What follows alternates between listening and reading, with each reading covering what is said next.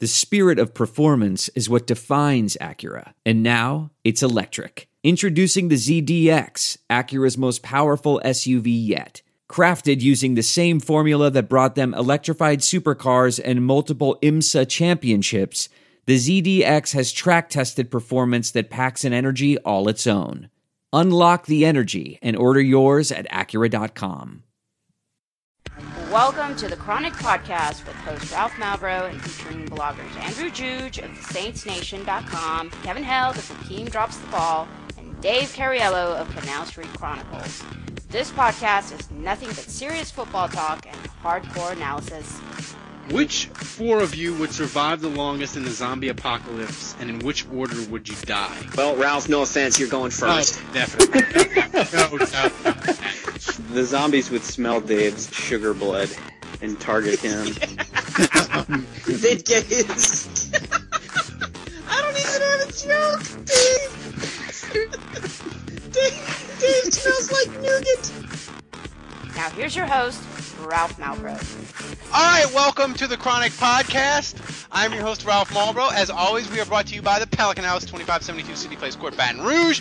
You had a great week if you went to the Pelican House because they have 136 draft beers. You got to watch LSU beat Texas A&M and Leonard Fournette dump truck some random Texas A&M dude. You got to watch the Saints pull off a miracle win yesterday in Pittsburgh. They have a 50-foot TV. They have a menu to die for. The Pelican House, 2572 City Place Court, Baton Rouge, Louisiana.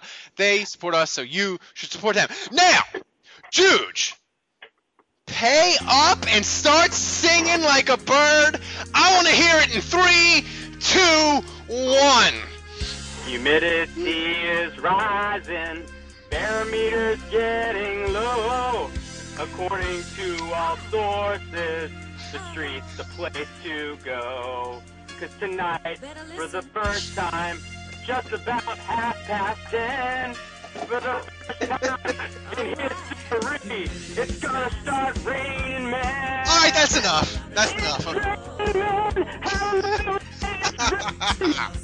Hey man, sing it with me, Ralph! It's raining, man! Oh, Jesus. I think my ears just started to bleed. The only thing worse than you singing that was the Dolphins getting housed by the Jets. I can think of worse things. Yeah. Dave is back with us. We had a mini holiday. Kevin is still, unfortunately, pre-detained. Kevin will not be with us until Ferguson is not the lead on CNN.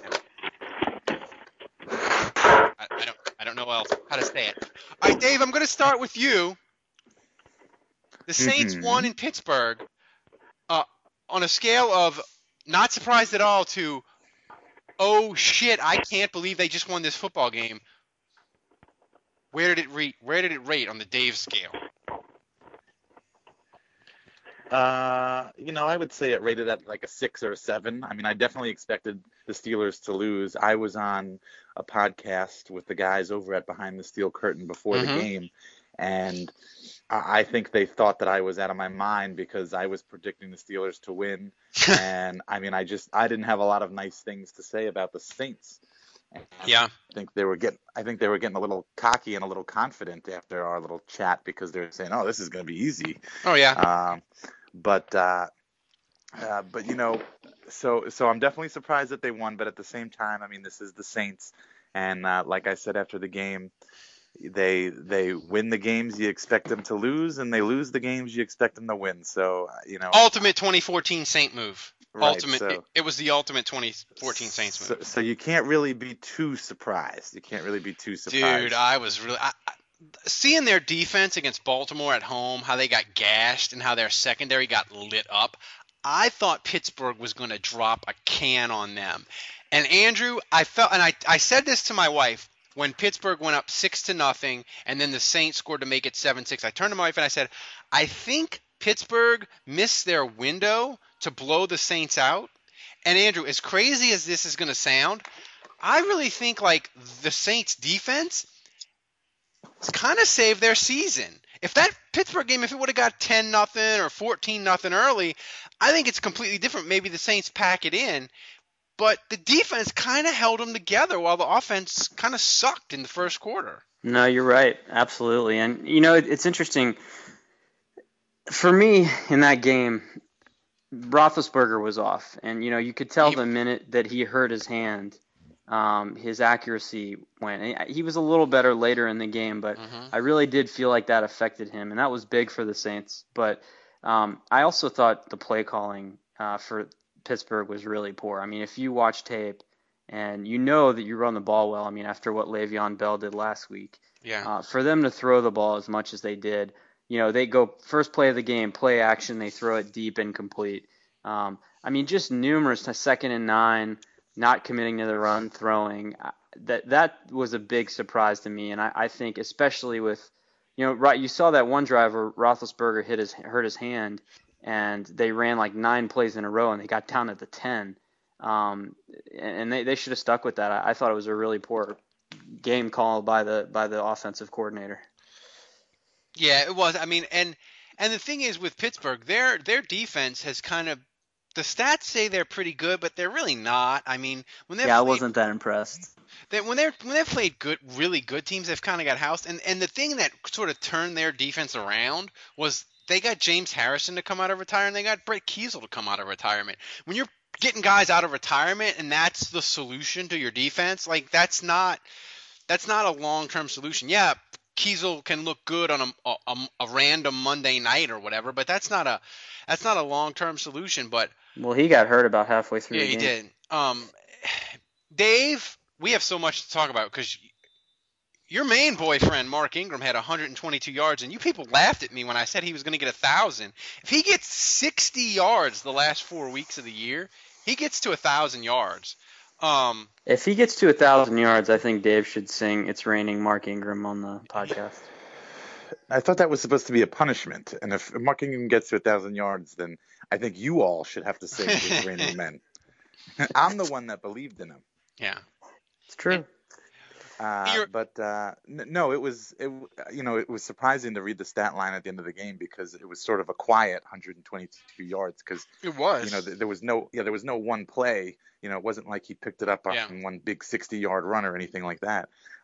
Just kept chipping away. Chipping away, baby. That's a great way to put it. Yeah, and then your other guy that you've sort of, it's not as big a boyfriend as Mark Ingram, but Nick Toon. Another one of your favorites. He finally scored a touchdown and was active. Dave is big on the Nick Toon train. He was for a little bit, right? I was at the beginning of the season. I mean, I thought that he should have. I thought that he should have made the team, and I especially last year, I didn't understand why he sort of just disappeared last year. This year, I understood a little bit. He didn't look that great during preseason, but yeah. Do you guys think it's an indictment of Peyton that you look at what Morgan and Nick Toon have done in a couple weeks now? Do you guys feel like the fact that Meacham's been playing over them all season is ridiculous? Yeah. I mean, how do you defend that after what we've seen? There's no distance too far for the perfect trip. Hi, checking in for... Or the perfect table. Hey, where are you? Coming! And when you get access to Resi Priority Notify with your Amex Platinum card... Hey, this looks amazing. I'm so glad you made it. And travel benefits at fine hotels and resorts booked through Amex Travel, it's worth the trip. That's the powerful backing of American Express. Terms apply. Learn more at americanexpress.com/withAmex. We're driven by the search for better. But when it comes to hiring, the best way to search for a candidate isn't to search at all. Don't search.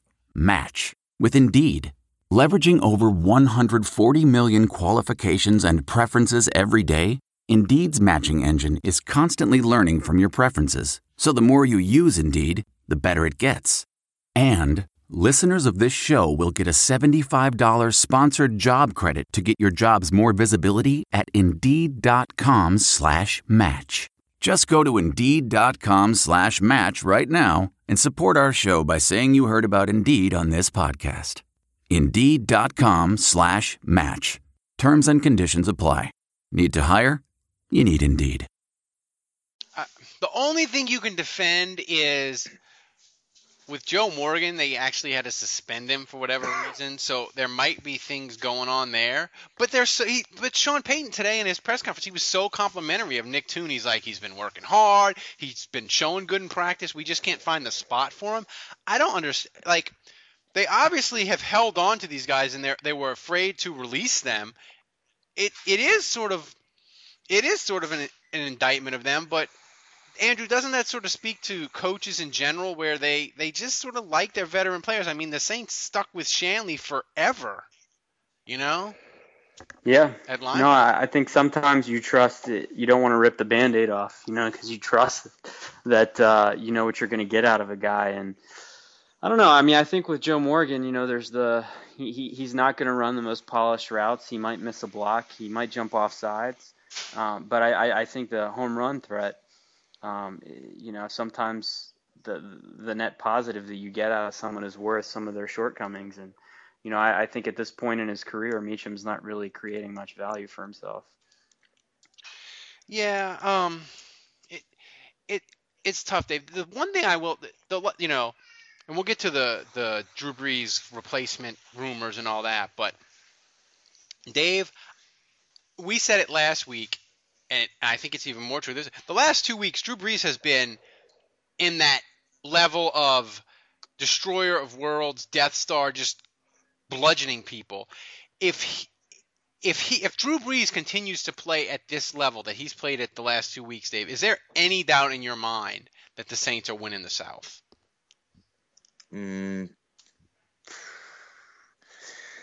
Yeah, I think you still have to have a doubt. I mean, he played great last week, but what was the end result of that game? I mean, they still lost. Yeah. It's a team game. There are 52 other guys on the team. There are 10 other guys out there on offense with him, and there are 11 completely different guys out there on defense. That's for sure. If Drew's playing well, it certainly gives them. They've certainly got a chance every game they play in, but it doesn't guarantee that they win out, the rest of the season or win the NFC. But I would flip that, and I would certainly say they definitely can't make any noise for the rest of this season if Drew doesn't play well. Yeah, I just feel like nobody's... I mean, I told you, Ralph, before the game, I said that Brees had to play perfect for the Saints to win, and he did that, and they won by 3. Well, it was... Fair enough, but my point here, I think, is basically, yes, I mean, the game was basically out of reach, and they got a couple garbage stats late, but the point remains, when you get in these games where Brees has a turnover or two, again, the margins are so small that they can't have Drew Brees. Yeah. Drew Brees can't drop a C+ or a B- game. The Saints are losing, and it doesn't matter who they play. Like they, even last year to a certain extent, they could have games. Hell, in the playoff game against Philadelphia, he threw 2 picks and they lost the turnover battle 2-0. But their defense was awesome and they had the run game. This year, they don't have all the pieces around him. He can't, it's sort of like a golfer. He can't duck hook it off the tee, for them to have a chance. Dave, the defense, I thought yesterday. The defense, how they played, and I don't care about the 2 late touchdowns, whatever. If the Saints lost 35-32 but scored 2 late touchdowns, we wouldn't give a shit about it. So I don't give a shit that the defense gave it up. But I do think yesterday. Okay, well, you and I disagree because it does concern me a little bit. Yeah, I mean, the only way it wouldn't concern you is if you're rationalizing it by saying, they took their foot off the pedal and they sort of relaxed a little bit. Well, how is that? I mean, could you say how could you say that's not the case? Well, I think you could say they played prevent defense to perfection because Pittsburgh ran out of time. That's exactly what they did. I mean, that's why Pittsburgh was so successful. I mean, granted, the tackling wasn't good, but literally they were dropping their corners were 15 yards off, and they had a couple personal foul penalties that helped along. Yeah, that was awful. Well, the point I was trying to make is, if you want to say that they let up, I'm talking about from a motivation standpoint. I'm saying mentally and energy wise, and from a motivation standpoint. Yeah. If you're making the argument that they sort of took a step back and and didn't play as hard. Well, compared to they just suck and their shittiness finally caught up to them late in the game. And if there was an extra 5 more minutes, they would have lost the game. They're two different. I don't know if I'm making much sense, but I mean, those are two different reasons, I guess, behind why you can think that they sort of collapsed. The defense collapsed at the end of the game. But regardless, either way, I'm not crazy about either situation. You know, even if they purposely took their foot off the gas pedal and relaxed a little bit, that's not what they should be doing. You know, they're not good enough to be doing that. First of all, well, they played it really conservative on offense at the end, I think, Dave. And Peyton even mentioned that today. You know, he said, "Look, we wanted to run the ball 3 times and get a first down, but we had a stuff, and then I think they had a holding penalty, and it just makes it almost impossible to get first downs when you want to run clock." And you don't. Yeah, but I thought that was fine. I was fine with that, even on 3rd and long when they ran it, because Pittsburgh used all their timeouts. They had a minute left, and after the punt by Morstead, they had to go 95 yards in a minute. You know, so I can live with that. I mean, I think the main takeaway here is when you're playing prevent defense, you can be pissed about the penalties. I mean, those are ridiculous. The face mask by Corey White, the personal fouls by Vaccaro, totally unnecessary. You can be pissed about the tackling, which was god-awful in that sequence. I mean, the Steelers were literally running the same play every time. Everyone was running streaks. The defense was playing back, and then they would dump it off over the middle to Le'Veon Bell, and he would break 5 tackles before going down. And literally, it was the same play the whole drive. But so you can be mad about the tackling. You can be mad about the personal fouls and stupid penalties. But I think from a schematic point of view, they were dropping everyone in coverage, and they weren't rushing. You know, I think the Detroit game was probably fresh on their mind. They're like, we're not going to blitz here because we're not going to have a Golden Tate situation where a receiver catches the ball 20 yards down the field and then runs for a 70-yard touchdown. So they wanted to keep everything in front of them. They wanted to keep the clock moving. They were absolutely playing a prevent defense and allowing the underneath throw to go for 10 yards. So I didn't really have a problem with Rob Ryan's calls there. I just wish the tackling had been a little better. But to my original point, Dave, how I say, I mean, but how else should we have played that? I mean, do you guys feel like we should have been blitzing? Because I don't think that's.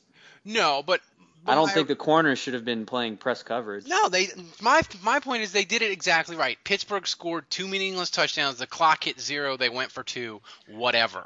They could have done a little better playing a safe defense. I mean, you know. They could have tackled, but they could have tackled better. That I agree with. They could have tackled, but like as far as like what they just needed to execute it better. I didn't have a problem with what they did, and I didn't really I don't really care. But the main objective was to keep them in bounds and keep the clock running, and they kind of did that. Yeah. Right. But changing your scheme doesn't mean playing shittier defense. No, that just means playing a different kind of defense. Playing prevent defense kind of assumes you're giving up yards. You just got to tackle. But my original Okay, but yeah, they gave up 2 touchdowns in 4 minutes. Yeah. That's not prevent defense. We have a hole in our defense. That's not keeping them in front of them. That's letting them get behind them into the goddamn end zone. But they scored both touchdowns from the red zone. I mean, they didn't let them get behind them. It wasn't like they got beat over the top. That's my point. What does it matter if you're going to play prevent defense and let them get into the red zone and then say, once they're in the red zone, the difference is if you're because the difference is if you're blitzing and you let them down a 60-yard seconds, where drives that they had getting 10 yards at a time with the clock continuously running, those drives take 2 minutes, and that was the point. I mean, they wanted to bleed it. It was prevent defense. It did what you hoped it would. It wasn't maximally efficient because their tackling was shitty. And they gifted them about 50 yards in penalties. Yeah. But before that, I thought their defensive effort. I think that's as good as they can play. Disregarding whether you thought the prevent defense was poor, they should have done something different. Dave, I thought the rest of the game, the first 56 minutes, that's as good as the 2014 Saints defense can play. They're not capable. Yeah, I'm with Dave, though. I mean, Dave, you can elaborate on this, but I will say, I mean, I think the appropriate way to handle that is right after the fact, you enjoy the victory. The defense played great. They got 2 turnovers. They put the team in a position to win. So I think you're happy with all of that. I think when you go back a day or two later and you start watching the film, that's when you chew these guys out and be like, look, guys, this effort was piss poor. The tackling sucked. Corey, what are you doing grabbing this guy's face mask? That's the appropriate time to go over that stuff. But I do think Dave's right. When you're watching the game tape and Sean Payton and Rob Ryan, the perfectionists that they are, that's an opportunity to learn and get better, no question. Dave, but do you think they can be better than what they were the first 56 minutes against Pittsburgh? Can they be better? I don't know if they can be that much better. I feel like they were playing at a pretty high level for I guess Patrick Robinson can start catching some balls. He's not. It's not happening. It's year 5. Oh my God. It's year 5. It's not happening. But I'm not ragging on Patrick Robinson because I thought this was again one of his better games.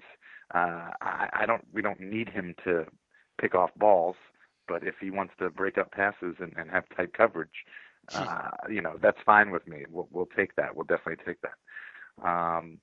It beats getting arrested on 3rd and 12, am I right? Yeah, obviously. No, I mean, the defense played great. Obviously, Cam Jordan, nice to see him. We haven't really seen much of him this season. Kind of disappointing. But the pass block / interception was huge. That was crucial. And then adding a sack at the end. So, I would say, unfortunately, that this is probably as good as they're going to play. I think really what you have to hope for is that they just continue to play at this level. And, I'm not going to lie, I definitely have serious concerns about that. This is just, the only thing you can expect out of these guys is the unexpected. They have not proven whatsoever this season that they can be consistent. They have played great games against good teams like the Steelers and the Packers, and then they look completely helpless in other games. So at no point is this team to be trusted. So, you want to be optimistic and say, oh yeah, they're going to win out the season and they'll win the NFC South. They got this locked up, whatever. That's fine, but I think it's a little early to say that. Well, we'll get into the schedule in a second, but I want to touch on the offense of Andrew. Kenny Stills, he was really good against Baltimore, and he was phenomenal yesterday. Yeah, incredible. Can he be – he can't be – I'm not saying he can be a top 10 wide receiver in the NFL or a top 20, but with Marcus Colston aging, can Kenny Stills be your number 1 receiver if you have Jimmy Graham and a really good running attack? Can he be a lead number 1 receiver? No, I don't think so. I think Kenny Stills' ceiling is maybe like a Lance Moore in his prime. And Lance Moore in his prime was a 1,000-yard receiver. Yeah. He was really good, made a lot of plays. I mean, you could argue he's faster, so he has the ability to stretch the field a little bit more than Lance did. But, some of these catches he's made, fantastic hands. I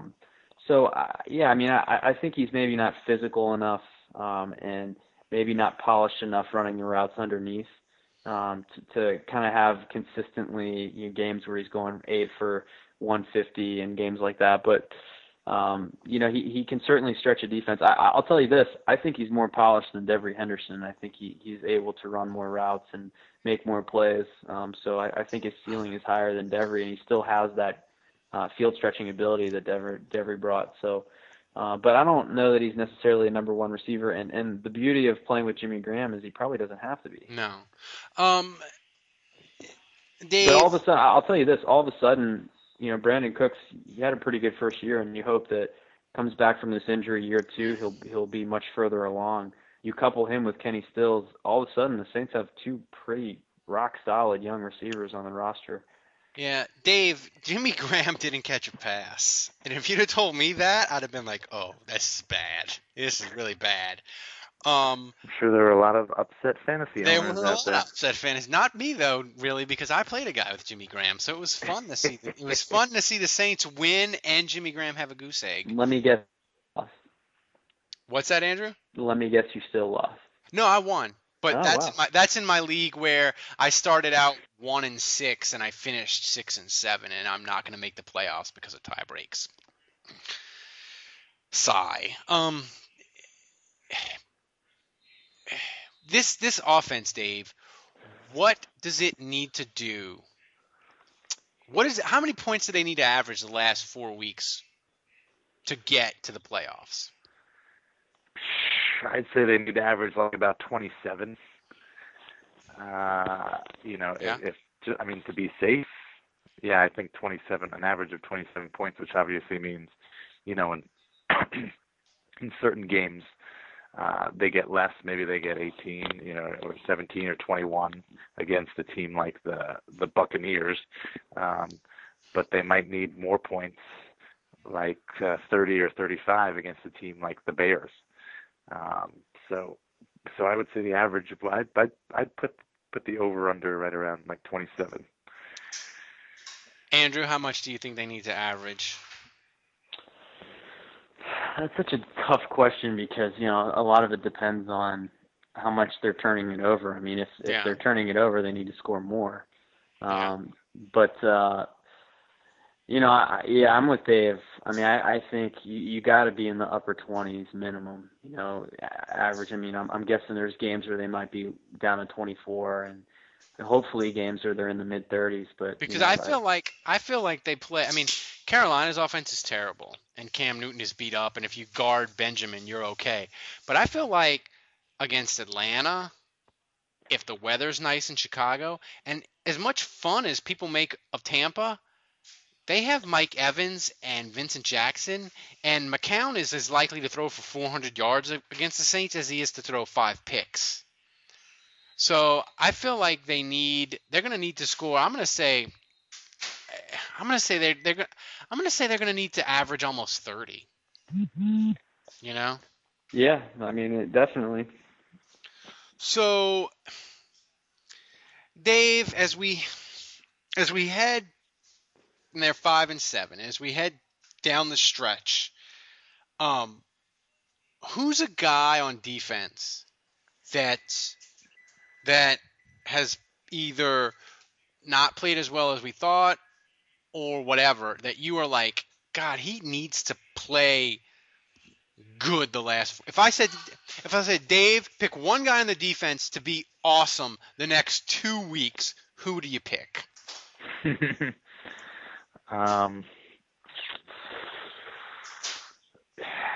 a tough one.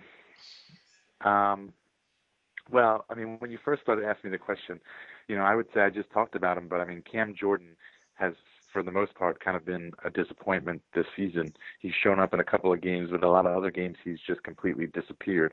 And, I mean, if we could get a couple of good games out of him, that would be great. But I think to have more of an impact, I think if a guy like Patrick Robinson, again, can play well over the next 2 games, then that gives you good play at both cornerback spots. And I think that having that would have a much greater effect on the overall defense and their performance.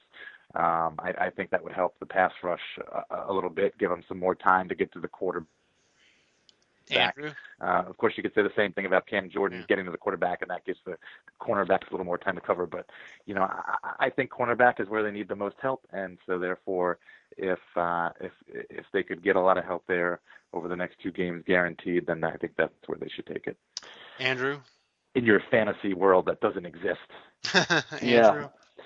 Well, I'm with Dave. I mean, obviously the coverage just being better. I mean, we kind of saw that already in this game. And, if Corey White and Patrick Robinson can start to play like that consistently, I think this is a different defense.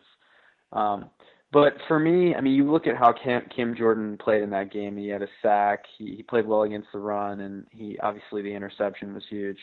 But I just think if you're going to have a chance to get off the field, if you're going to have a chance to make plays, you got to lean on your stars. And so for me, if you're asking me who plays better, I mean, it's got to be Junior Galette or Kenny Dude, that was Vaccaro. what I was going to say.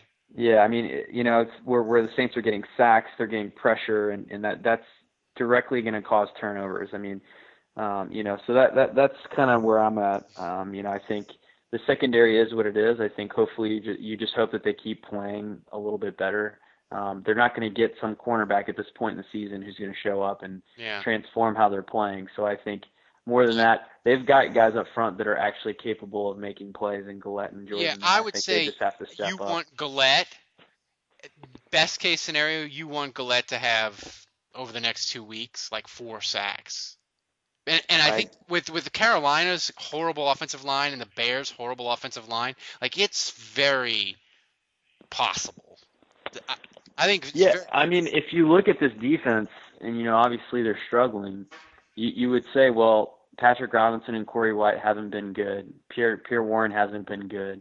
The linebackers have struggled. I mean, you could have told us all of us this at the beginning of the season, and we would have said, well, that's too bad. We wish one of those guys would have overachieved, but I'm certainly not surprised.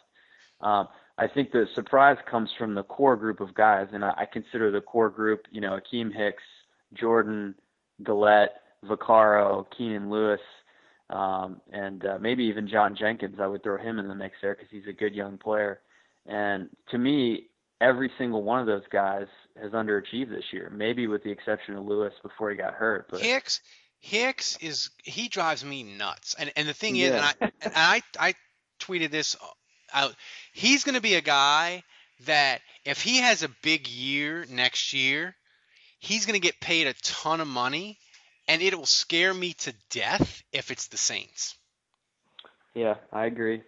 But I think the bottom line is we know those guys can play well, and Vaccaro and Jordan have both struggled this year. Both of those guys made huge plays in this game. Yeah. And I think if the defense is going to semi-turn it around, we know they still have holes and weaknesses, but if those guys can come close to playing the way they were last year, that changes things. All right, now we get to the fun part where I was watching soccer Sunday instead of watching the pregame shows. So I didn't see all the stuff about Rob Ryan's going to get fired, him and Sean Payton hate each other, and the Saints are going to draft Drew Brees' replacement. Oh, don't forget Ray Rice, too. Oh, yeah, and they wanted Ray Rice. So we'll start one at a time. And first of all, my theory is Sean Payton planted these things himself because it's the Bill Parcells, let's create a crisis and take all the heat off the team and put it on me. That's my theory. But I always wonder. I feel like they do come in waves. I mean, like 3 different things all kind of came out. It was kind of curious. It was almost like Peyton told 3, low-level staff guys, hey, go talk to your media guy and tell him this, or come up with something that, and just make something up. And they all normally Peyton gives 3 guys a job and only 1 actually follows through. This week, they all 3 follow through. They all 3. Well, I mean, people, and the reporters, I mean, they're not going to make stuff. They're not going to make stuff up. They got it from somewhere. But I just, man, if he gets rid of Rob Ryan, that'll be defensive coordinator number 4. Right? It's Gibbs, Double G, Spagnuolo, and Rob. No, it'd be number 5. Yeah, well, it would be the new one would be 5. Yeah. Yeah. I mean, I just nice save, Dave. I don't see. I mean, I don't see it, Dave. I think that Rob Ryan gets another year. Let's see how this season plays out. I think that's a big. I don't think there's any way he gets fired. First of all, Jay Moore interviewed Drew Brees today, and Jay Moore has a sports show. I did not know that. Yeah, I didn't know that either. But Brees came out and said that it's so ridiculous. He's trying not to laugh. Sean Payton, in his press conference, I mean, what more do you want than him saying it's not true? I think Rob's doing a great job. My relationship with him is great. I don't know what. Outstanding was the word he used. Outstanding. So, I mean, I don't know what else you can ask for. I think on the sidelines, yes, you see them screaming at each other. But, I mean, they're talking, and I think, that's the thing I would say. I mean, if you look at Greg Williams and Sean Payton, and that was a true case of a broken relationship, we know. Those 2 guys weren't looking at each other. They weren't talking, and so obviously there's an open communication between Ryan and Payton. They work together, so I think it's BS. Yeah, and Here's the thing. I mean, if you just play it out, okay, they're going to get rid of Rob Ryan. What up and coming young defensive coach or quote unquote hot coordinator is going to come and work for the guy that goes through a defensive coordinator every 2 years? Like, who are they going to get? Maybe they'll get Dennis Allen, but for the Raiders, but he's going to have better opportunities because he was hot when he played for Denver, when he was coach at Denver. I don't know. I don't see it. I mean, I guess it's possible if they completely collapse, but I don't know. I don't see it. I don't really feel like Ryan's been a disaster either. He's been very up and down this year, but I mean, you look at the Pittsburgh game, that was a pretty good performance. Yeah, and they haven't had any. They've had no. And Dave, the thing that I think. And they held the Vikings to 9 points. Yeah. And Dave, the one thing that I always look for as a former media guy is, you read the paper and with Spagnuolo at the end, like the last, I think it was about this time in 2012, they had the anonymous player quotes from Holder where they're like, dude, this scheme is bullshit. Spagnuolo is bullshit. He doesn't adjust and this and that. The players are all like, we love Rob Ryan. Stop blaming him. It's on us. They have had no cracks at all in the defense of Rob Ryan. I think that's got to count for something, right? Yeah, I don't. I don't know. I don't think that there's an issue with Rob Ryan. But I still, you just never know though. I feel like if they finish the season and they play pretty crappy, who knows? They could still get rid of him. So, Andrew, the other big rumor was that they're looking for Brees' replacement. So, are you cool with the Saints trading Drew Brees to Tampa for 2 number ones? No, absolutely and getting Mariota? No. I think any plan that involves a Drew Brees successor is someone that is groomed by Drew Brees. I mean, I don't see how you could. I mean, obviously, you look at Andrew Luck and how that played out for the Colts after Peyton Manning left. That's luck, though. That is the most lucky scenario in the history of the NFL. I mean, look at the Texans. The Texans have had 2 number 1 picks in the last 6 years, and they just the wrong year. No, I mean, I think the situation where Young playing for years behind Montana, and then finally he gets his chance and he blows up, or you look at Rodgers, who sat behind Brett Favre with the Packers for a long time. I mean, I would ideally like Brees' successor to at least have a full season behind Brees, watching him play, watching how he prepares, watching how he studies, watching how he leads, for any successor to come into. So based on that, I have no problem with them drafting a quarterback. Now, I don't want them to use their first pick, especially if they don't make the playoffs. It's going to be a high pick. I think it'd be ridiculous for them to burn a high pick on a quarterback. But second or third round pick, if a guy falls to them that they like, I'd have no problem with them taking a quarterback that's a guy that Brees can groom and bring along. Maybe that guy's still Ryan Griffin. I don't know. But for me, it's not one of those situations where you get rid of Brees and you hand the keys to the new guy who you assume is going to come in day one and play well, because that's just fantasy. That's fantasy land. That doesn't happen in the NFL very often. No. The one thing that I thought was weird was in that CBS story that Will Brinson had wrote. He had a source with the team or somebody who said something about Drew's height, they're concerned with his age, combined with his height. He wasn't as tall as Tom Brady or Peyton Manning, and some staffer or something made that comment, and I just thought that was weird, and I thought it was out of place. Nobody with the organization has ever said anything about Drew Brees' height. I mean, they know who Drew Brees is. His height. He's going to shrink. He's getting shorter. Well, I mean, not even that, but I think the point of that though, for who he is this whole time, and he's a great quarterback. It was a weird quote. I don't know. It was almost like. But I think the point of that is that Brady and Peyton Manning have these big time arms, these huge cannon arms that are going to age more gracefully, whereas with Brees just being more diminutive.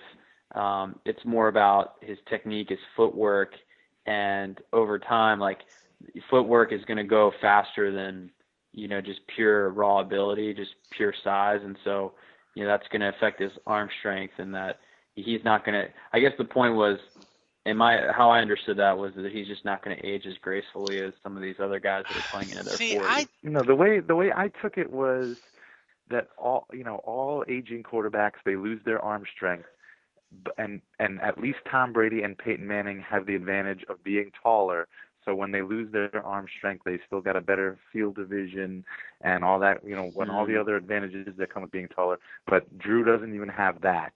So it's like, once his arm strength goes, then he's really gone because he's not even tall. That's what I got. I would say if you just look at Breeze's body, if you look how his fitness and just how he is, I would say that he's in a lot better shape now, and he's physically in much better condition than he was in his mid-20s. Yeah, and I'll say this, his arm strength might go, but he's such a freak. I think his athleticism will stay as long as, God forbid, he doesn't get a serious injury to his knees or his legs or whatever. And the thing is with the rules in the NFL, they're not going back. They're just getting more and more quarterback friendly. And I'm going to tell you, they have a couple more things that they can put in to make it even more quarterback friendly. So, I just don't see it. I just don't understand if you're going to draft a successor, you just do it. There's no upside to leaking. I don't know. They wanted to motivate Breeze or whatever. It just doesn't make any sense. It's just something that you do on draft day, and you're like, oh, the Saints picked. I do find it funny that right after the article comes out, he dumps 5 touchdowns on the Steelers on the road. He should have gone into the press conference with a cigarette and a bottle of scotch. Ralph, I'll throw this out there. Breeze has thrown for 70%. He's completed 70.3% of his passes this year. He's gone over 70 in his career only twice, so this would be the third time. He's already going to pass 4,000 yards passing for sure, and he's closing. 5,000 might be a stretch this year, but he's averaging 7.7. Yards per pass. That's more. That's the exact same as 2012. It's more than 2010. He 27 touchdowns, 11 interceptions. His QB rating is 101.7. That's better than 2012, better than 2010, better than 2008, better than 2006. So, if you look at it purely by the numbers, statistically, he is having one of his better seasons. It doesn't feel like that, Andrew. Now, I'm saying it off the heels of the Steelers game. Yeah. But the fact remains, statistically, if he stays at this level he's at right now for the last 4 games of the year, he could still put up a monster year statistically. Yeah. All right, we have a ton of Twitter questions. So before we get to the Carolina preview and the rest of the NFC South, let's get to these Twitter questions. So this is from Jose Mejia, I think. Random question, Andrew. Why are college and pro punt formations so different? That's a good question. I think in the NFL, the teams are, first of all, the punt returners are more explosive, and secondly, they just there's more emphasis on the gunners. They trust the guys up front a little bit more. I think in college, the teams go max protect a little bit more because they're terrified of a punt being blocked. Yeah. I think it's just in the NFL, you really have more developed and specialists on special teams that know exactly what they're doing. You have long snappers that are the best in the business that get the ball to the punter. They're actually timed to a stopwatch, and the 32 long snappers that have jobs in the NFL are the ones that can get in the quickest amount of time. And so I think there's just less of a need for protection.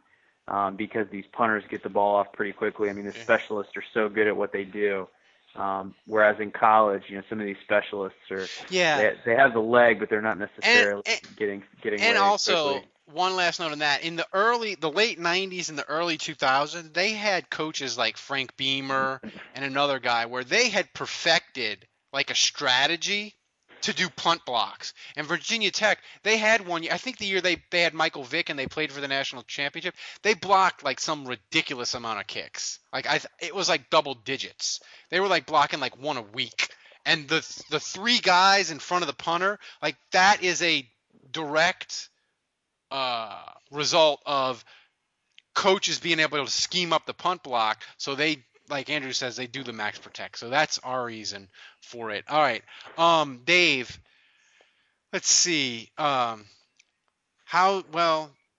We already answered the Sean Payton rift question. This is a good one, Dave. How similar are the 2014 Saints to the 2011 Giants? The 2011 Giants? Yeah, that went 9-7 and won the Super Bowl. I don't know yet. I'm hoping they're very similar. I feel like I'm comparing them all the time.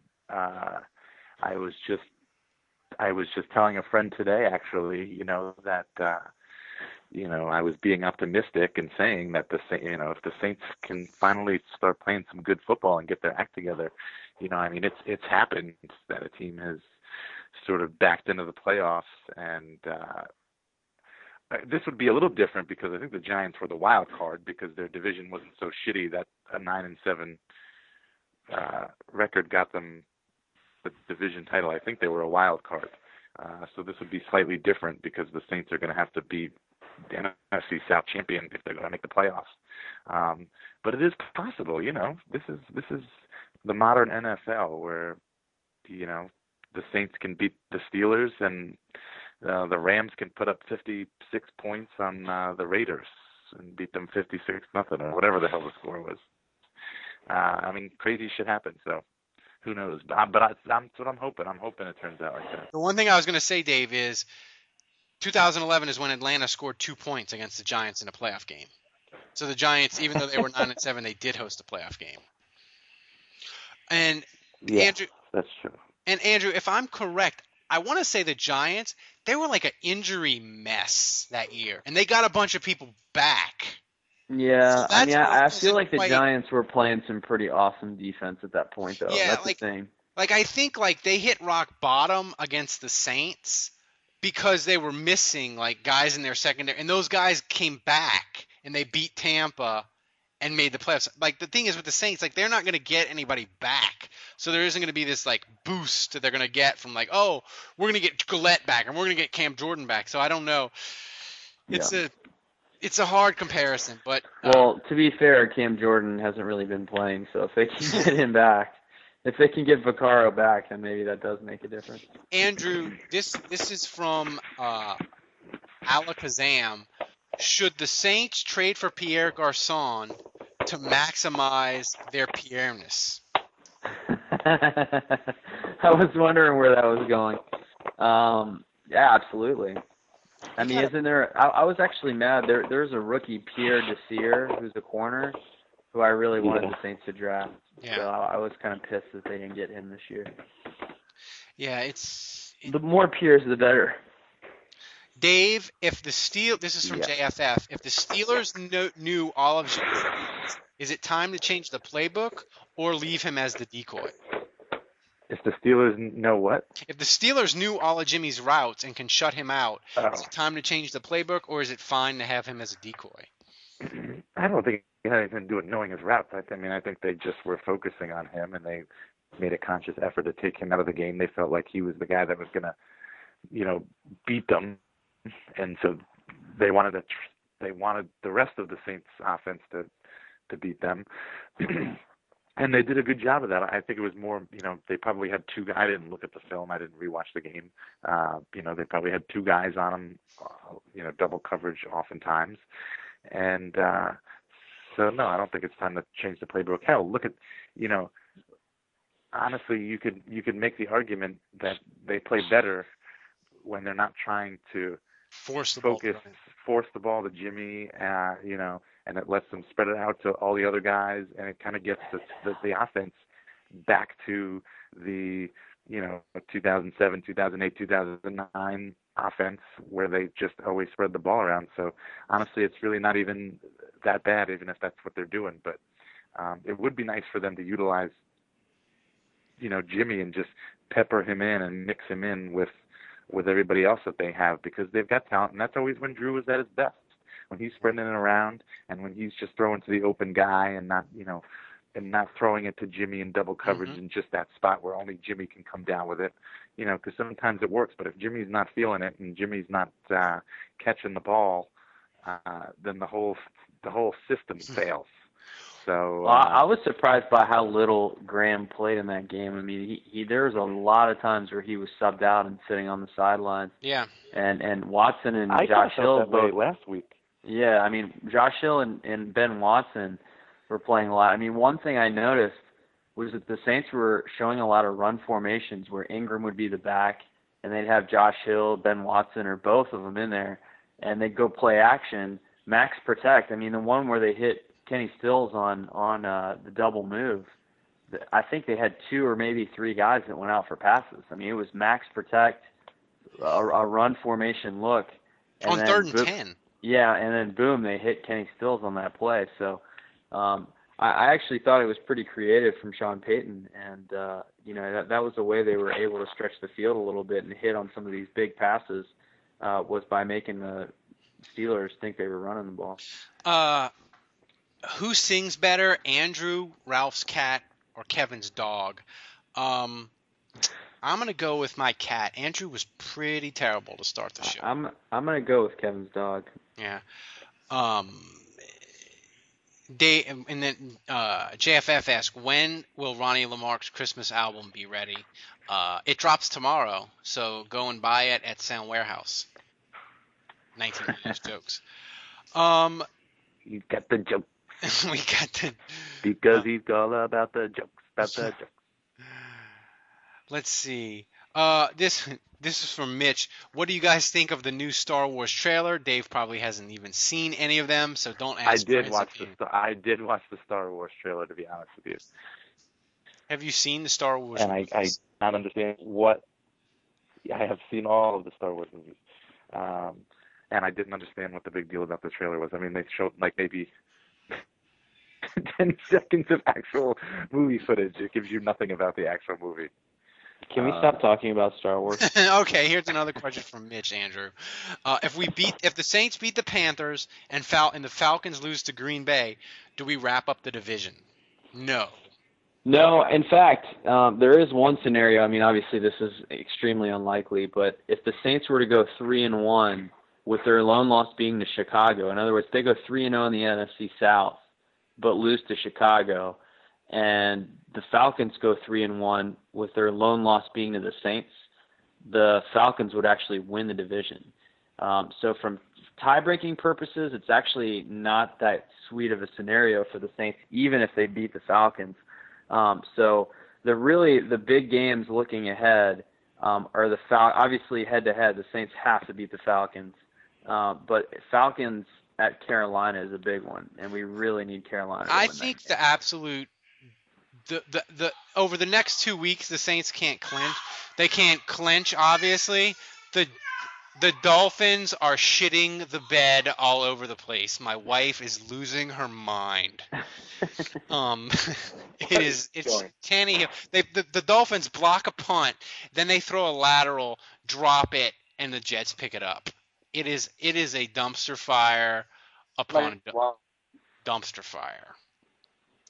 So, can you guys hear me? Yep. Okay. So, sorry about that. It's a dumpster fire. My wife got a little upset. So, here's the best case scenario for me as far as the Saints go is they win the next 2 weeks, Atlanta loses the next 2 weeks. Who does Atlanta play after at Green Bay? They host the Steelers.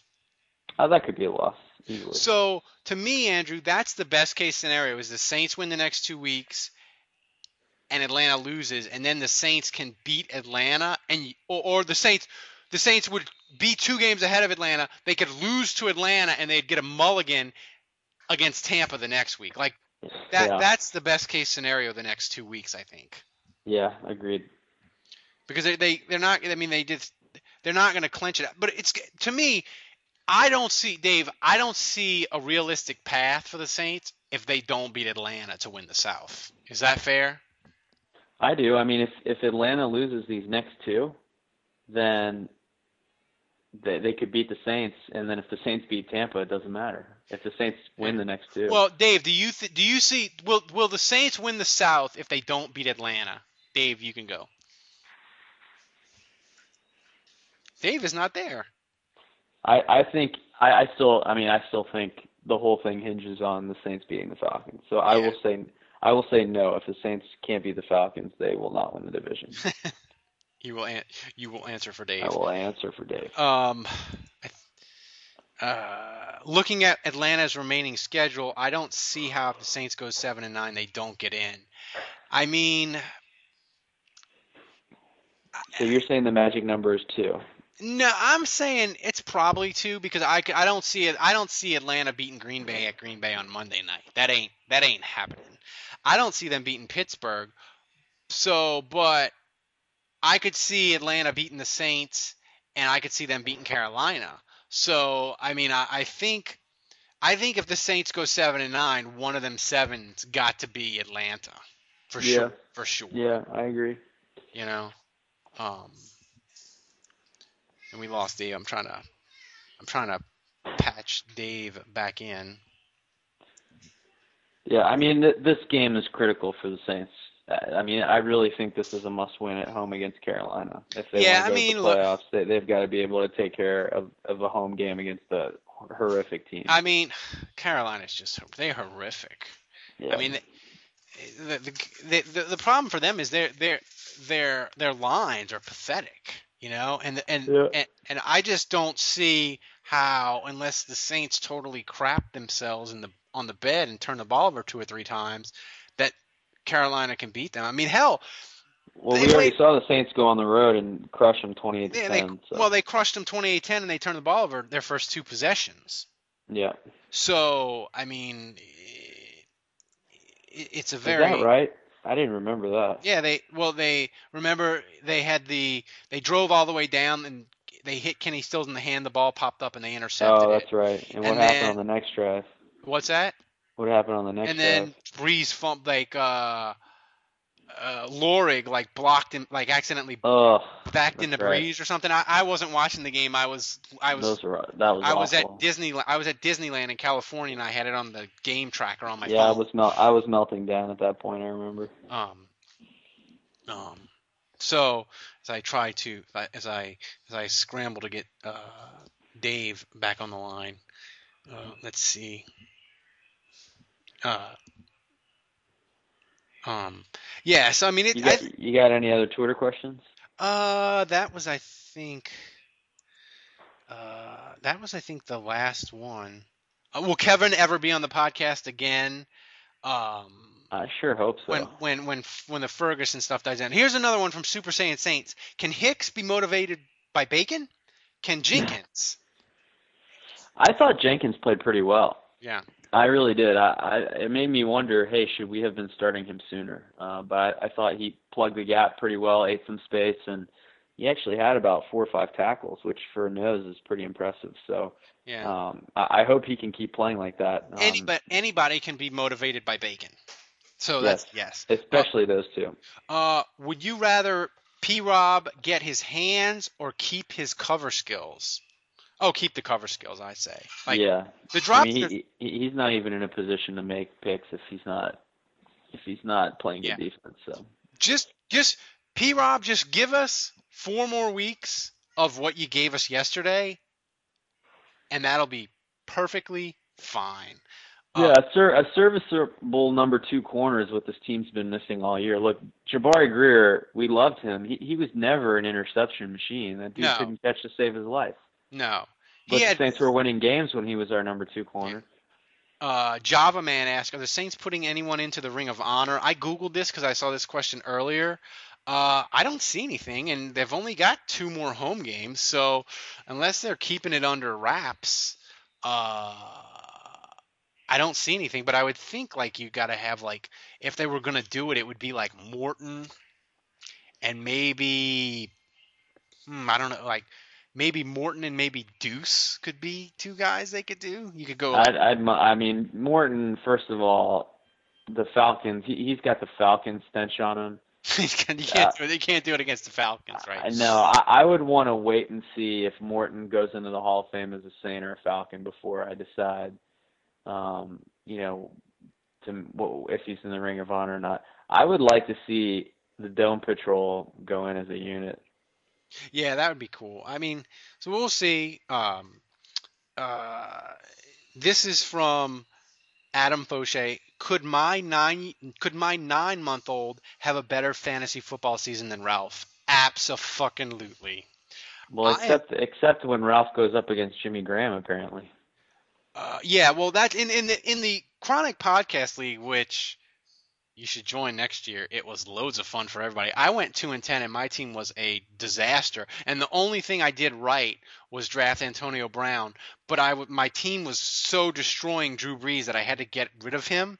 So I traded Antonio Brown and Drew Brees for Matt Ryan and Alshon Jeffrey. I'm telling you right now, I will play under two stipulations. Number one, it's Yahoo instead of ESPN. And number two, no auction draft. We might do next year. We had so many people want to be in it. We could have done 2 leagues. So next year, Andrew, we may do 1 auction and 1 regular, and we'll break it up. And like me and you will be in one league, and Kevin will be in the other. All right. So, but it's been a lot of fun. Who's winning that league? I think Fauché might be winning that league. Oh, they nice. have a bunch of people that have like mediocre records, but they're how's Monadula? Is he hanging in there? Yeah, he's hanging in there. Me and Kevin are disasters. So that's always fun. So like Kevin, he can't make too fun of me. I mean, you guys were both talking so much trash at the beginning of the year about how good you were going to be. The thing is, Andrew, I was 2-3. Now I'm 2-10. Wow. Wow, it does. It takes a very special kind of suck. I'm want to get Dave back on the line, but I guess maybe we're not going to get him.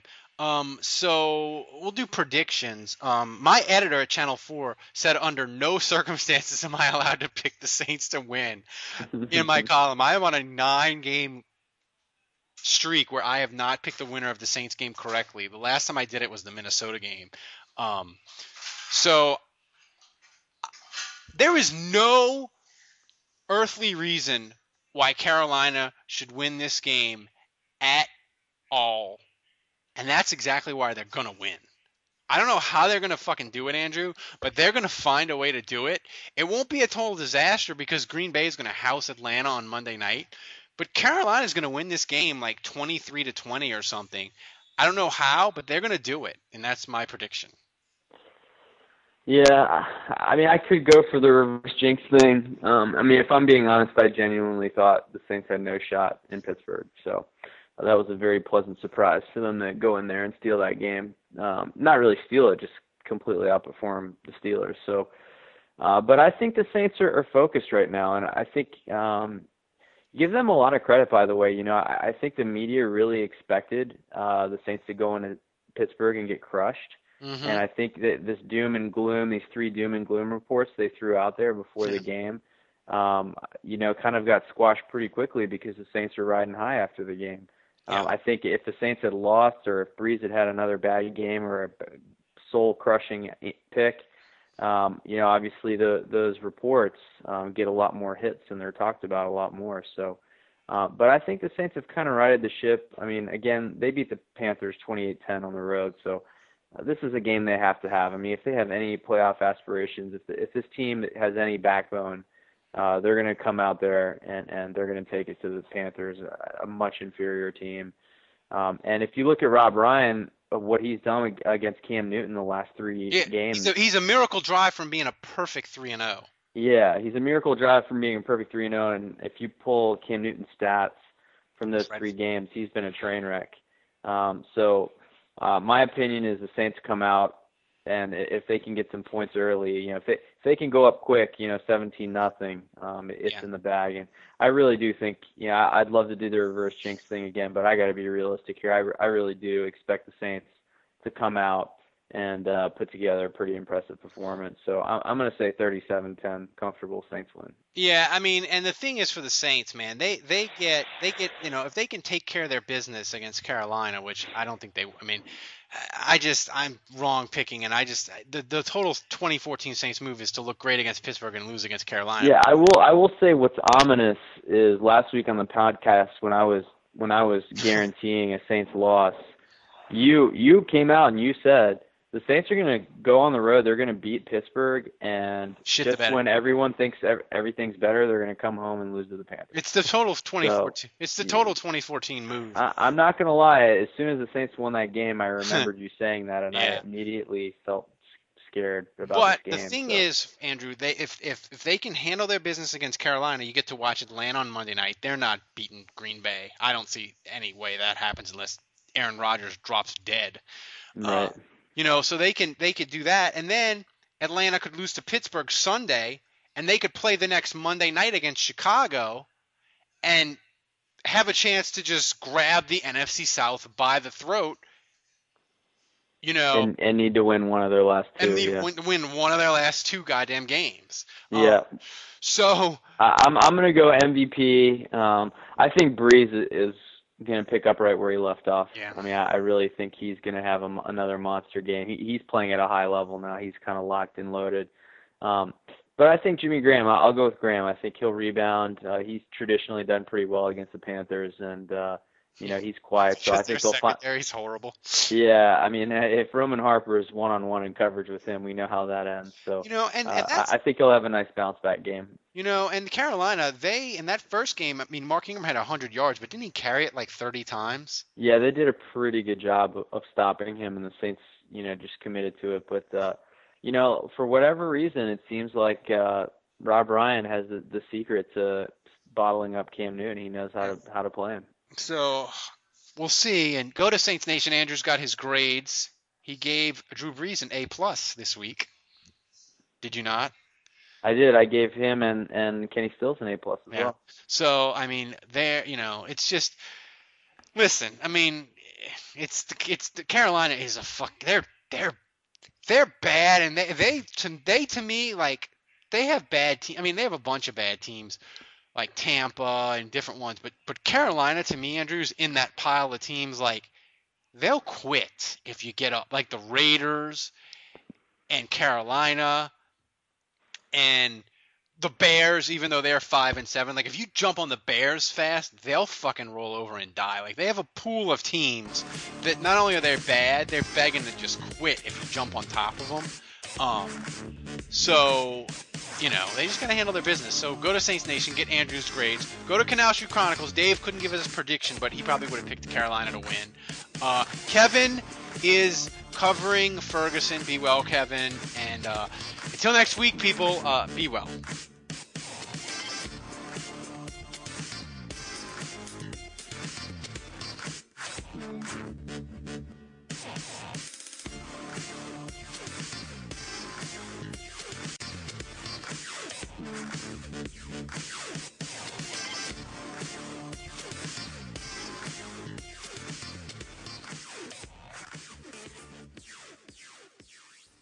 Look around. You can find cars like these on AutoTrader. New cars, used cars, electric cars, maybe even flying cars. Okay, no flying cars, but as soon as they get invented, they'll be on AutoTrader. Just you wait. AutoTrader.